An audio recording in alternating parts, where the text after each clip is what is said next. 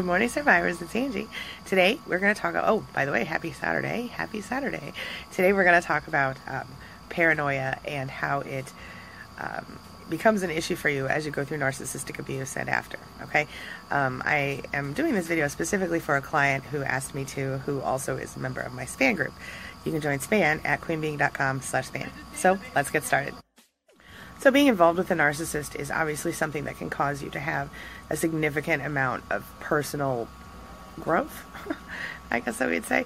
You go through this thing where you become overwhelmed, you start to question everything in your life, and quite honestly, you get to the place where you become paranoid sometimes, and it's ugly. Now, my client was telling me, for example, just to give you an idea of what I'm talking about, she was saying that, she'll just be hanging out in her house, and all of a sudden she'll start worrying that, oh my God, there's somebody outside looking for me, or somebody's coming for me, or whatever, or somebody doesn't like me, I'm not good enough for somebody, whatever. So what happens is that because you've been through so much crap, and you've been so rejected constantly by your narcissist, often starting in childhood with a parental narcissist, when you finally get out of a relationship with one, whether it was a dating relationship or a parental relationship, you often find yourself, like I said, questioning everything in your life.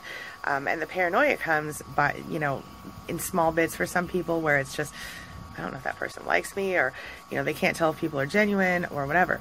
But what it comes down to is that all of these toxic feelings lead you to feel almost like you're still in the relationship. You're almost equally oppressed if you're not careful. Okay, so yeah, we're going to talk about paranoia.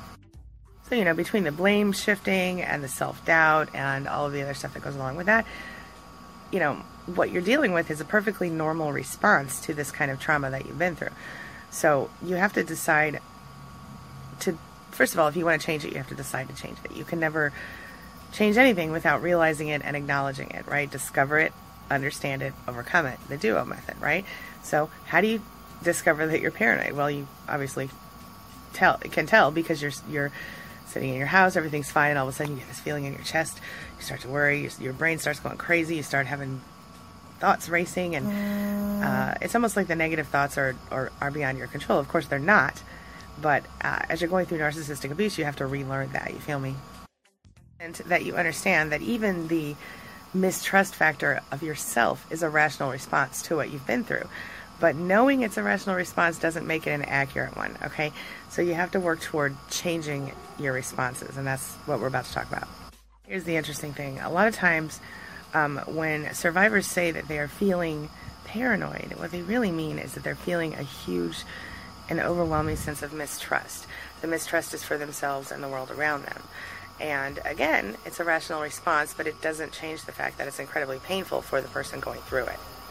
It can be incredibly terrifying for the person going through it, and it can actually, continue to increase your trauma as a victim instead of putting you back into the survivor space, okay? Whether you're still in the relationship or you're out of it, you're also dealing with the fact that whether it was a parent who you believed was a decent person and you found out later was just a narcissist, or a potential spouse or an actual spouse who you believed initially, or, a boyfriend, a girlfriend, whatever, who you believed initially was someone who was really worthy of your love and your trust and everything else, and now you're realizing that, oh my gosh, this person doesn't even really care about me. They aren't capable of caring because they're a narcissist. They have no sense of empathy. They have no sense of concern for other people. And so this can be devastating, and it can absolutely make you doubt everything that you know to be true. It certainly did me. Literally translated, the word paranoia means aside from your being in your right, aside from your right mind. So what's interesting about that is, paranoia often comes along with delusions and feelings of confusion and all kinds of stuff. Now, that doesn't mean you're crazy if you're feeling paranoid. It just means that you've been traumatized, and it's part of PTSD, I think, or CPTSD. It's one of those like after effects that you're dealing with, and it can pass, and it will if you stay focused on healing yourself. So a delusion is a belief that has like no rational foundation at all, but you still hold on to it really tightly.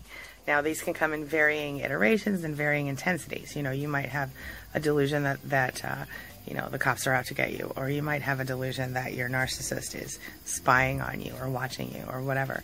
Whether these things are true or false, most likely when they're delusions, they're not true.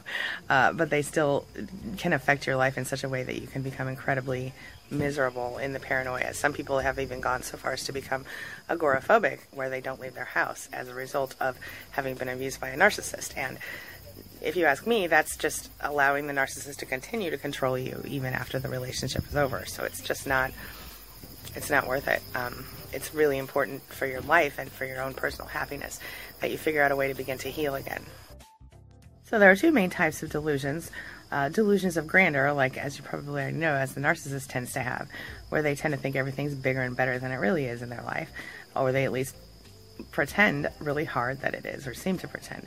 And then you've got delusions of persecution, which is what we go through after we've been abused by a narcissist oftentimes, where we just begin to believe that everyone's kind of after us or against us. Some people will think that, you know, things like, oh, the KGB is bugging my phone, or whatever, but it's really, in the case of people who have been through narcissistic abuse, a lot of the paranoia is related to the abuse. So it might be about the narcissist particularly, or like in the case of the client that I was talking with yesterday, you know, she's been through a horrible situation. Her children have been taken from her by a state agency that is almost acting as a flying monkey to this toxic person in her life. And, you know, who could blame her for being a little paranoid?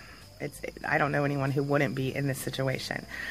So the best thing that you can do is when you feel those feelings of paranoid, you know, you have to distract yourself long enough to understand, you know, what it is that you're actually dealing with, and also to try to get your rational mind in order. So, you know, you can do the four corners thing I've taught you before, where you follow the four corners of your screen, or any box, any square you can find with your eyes. So like you go 1, 2, 3, 4, 1, 2, you know, you follow your screen around, and that will kind of distract you enough. If you look on my channel, I'll try to remember to pop a link up here for you, but if you look at my channel, you'll find one of my videos is like a 2-minute way to stop, you know, 2 minutes to stop, you know, when you can't stop crying or something like that. And basically that's what it is, the four corners technique. It can calm you down pretty quickly. You know, the other thing you can do is think about 10 things you're grateful for right then in the moment. As always, gratitude changes your vibe for the better. And, you know, if you can distract yourself long enough from the paranoid thoughts to bring your rational mind back around, a lot of times you can begin to overcome them by simply changing your mind. It's just like anything else. Whatever you're focusing on is what you're bringing more of into your life. So if you want to have more reasons to feel paranoid, then by all means, stay paranoid. But I don't think you want that, do you? It's miserable. So it's important to learn the difference between actual paranoia and the paranoia that's developed by the survivors of narcissistic abuse, which tends to be less irrational and more based on negative experiences that they've had in their lives with narcissists. Okay, so like I said, the best thing you can do is distract your mind and change it. Okay, decide that you're not going to have it, you're not going to live like that anymore. Decide that, you know, whenever you feel those paranoid feelings, you know, take a moment, decide, is this a rational feeling or is this a paranoia feeling?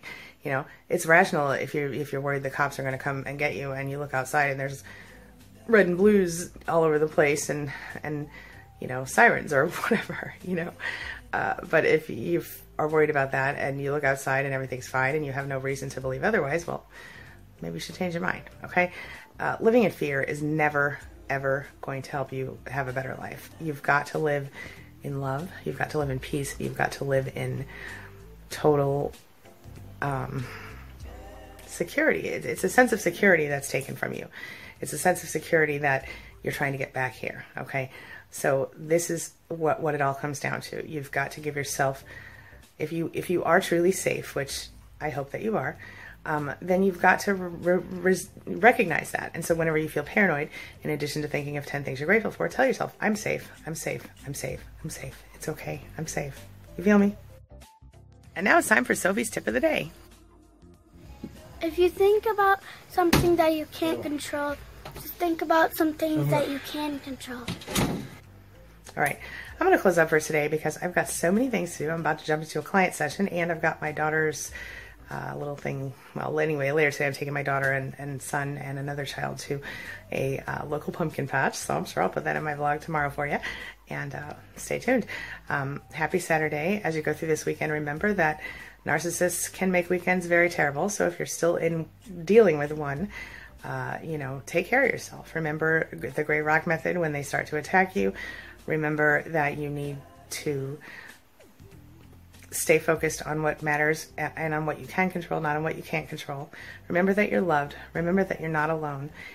And I'll see you tomorrow. All right. As always, thanks for being a part of my life, and thanks for letting me be a part of yours. And thanks for letting me help you through your recovery. Have a great weekend. I'll see you tomorrow. Happy Saturday. Talk to you soon.